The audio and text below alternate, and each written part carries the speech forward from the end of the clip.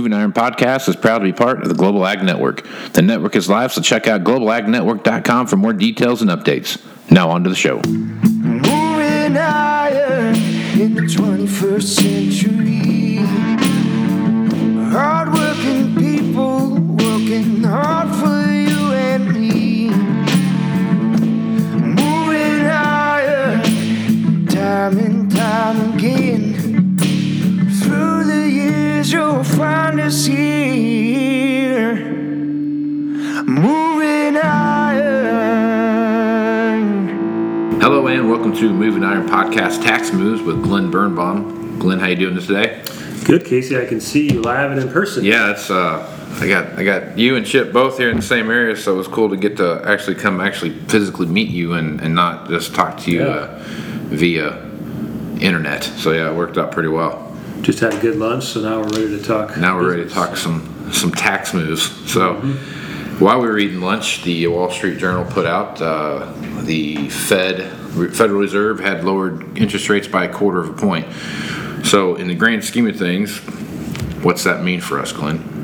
Well, from a tax perspective, we've talked about this a few times where, in some cases you can be limited now. You can't necessarily deduct all your interest, first time ever really for, our type of client base, not international companies, just, United States mainstream companies, and I have to worry about interest limitations. And so obviously if the interest rate's lower, have less chance of running up against that limitation. So that's one thing from a tax perspective. But, most immediately it's going to be the lines of credit, the people have, they're going to be paying 1/4 point less if it's based on the prime rate. So should be a nice little boost. And it sounds like maybe they're talking about even lowering it further in future months. So yeah, they've kind of hinted around.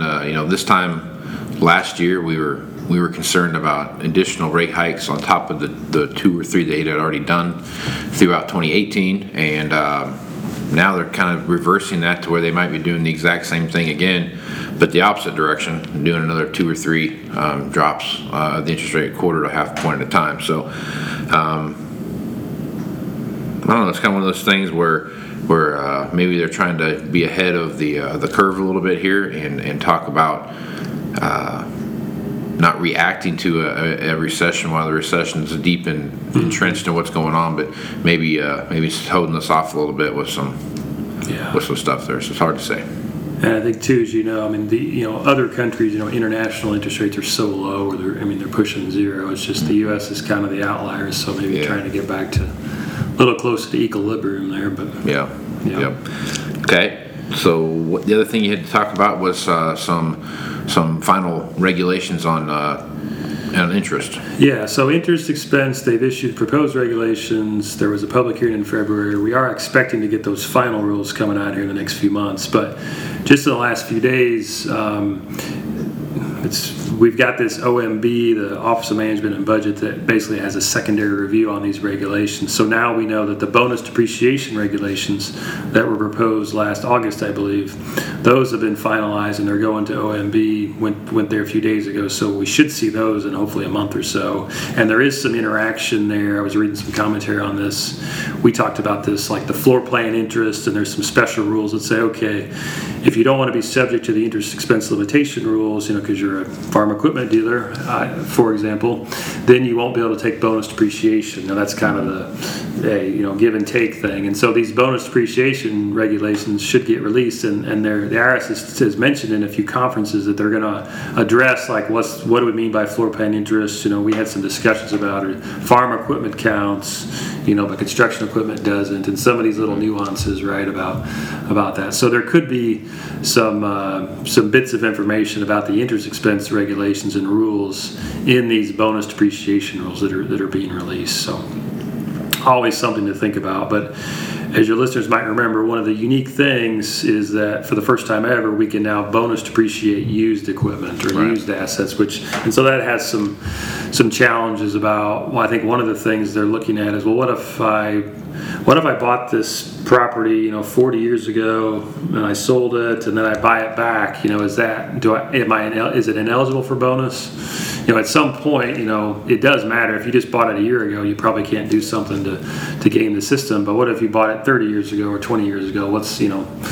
what is the definition of used, having never been used it before? Does that mean forever? Or, these are the kind of things that come up. So yeah, hopefully we'll get some guidance on that before September 15th is the deadline for a lot of entity returns. So yeah, only a month and a half on that though. Right. So we talked about MFB payments last week we were on here, and what that looks like and how that stuff works. You have any real clients that are having how bad is that going to affect some of your guys when you start looking at their tax situation with those MFP payments?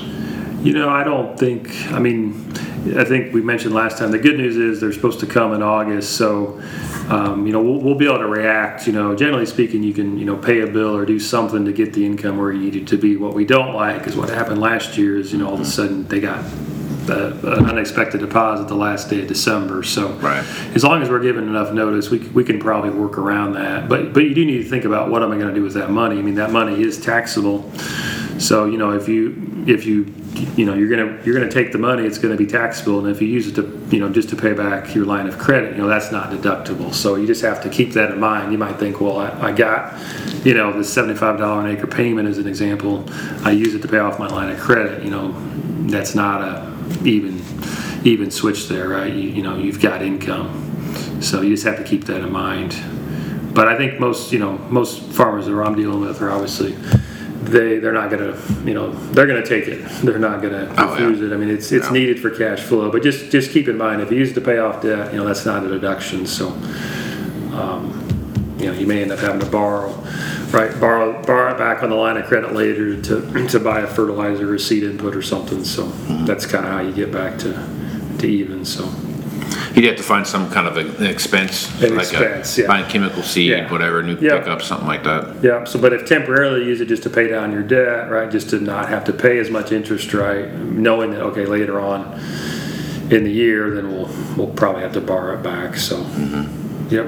Yeah. Right on. Okay. Well, Glenn, there's plenty of stuff happening out there. What are some of the stuff that on your radar right now? It's obviously July 31st here, so. We're well into the year, and at this time of year, we can start to, you pretty much, as a farmer, you pretty much know what your expenses are, right? Generally speaking, a lot of your expenses have been covered, and so we can start to do some initial tax planning to say, okay, what's happened? Maybe there's been a fair amount of grain sales because of some of the price increases, right? And so we just kind of want to, maybe our first chance to say, okay, where are we sitting at for 2019? And then, we pretty much know we can control our expenses, for the fall, and okay, here's what we need to do. So we're going to be reaching out to a few people, next week as they can get their books updated. So never too early to start thinking about tax planning and where you're going to be at, and do you need to buy some equipment or do you have needs? So that's part of it. Next quarterly estimate is September 15th for individuals, so that's a little ways away. But you start thinking about what kind of year am I having? Am I having a better year than last year or worse? Because that depends on how much of your estimates we're going to pay. A lot of times we've talked about we're just going to pay our tax estimates assuming we made the same money as last year. That's kind of what you're supposed to do. But if your income is going to be down and you're pretty sure about that now, there probably wouldn't be a reason to go ahead and make those same estimates, right? The third quarter estimate is usually when we start thinking about, well, does it really make sense? We'll make the first and the second quarter estimate just because, generally you're going to probably need to do that. But the third and the fourth quarter, we might look at things and say, we don't want to make a payment. We don't need to make a payment, depending on how the year's going. So this is really where we start to kind of change course, the second half of the year. Yeah. So. Yep. All right, Glenn. Well, plenty of stuff going on. Folks want to reach out to you, ask you some questions, or get some good old-fashioned tax advice. How to do that? It's best to call our office here at Heinold Banwards, 309-694-4251, or you can always look me up on Twitter at Glenn Birnbaum is the handle. Right on. Well, I would suggest everyone to follow him because he's got plenty of good stuff out there, and then there's plenty of folks that jump in back and forth and have these big accounting tax debates on the Twitterverse out there. So. Yep. Anyway, Glenn, it's a pleasure to finally meet you in person, man. Same here. And appreciate it. Thanks for the hospitality. Thanks, Casey. All right, buddy.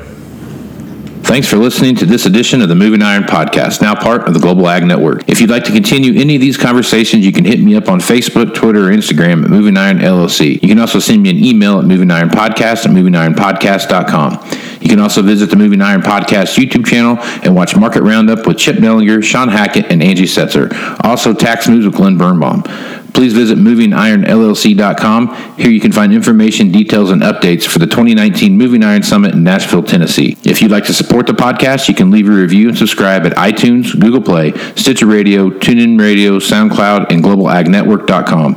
So until next time, let's go move some iron. This is Casey Seymour. Out. Moving iron in the 21st century.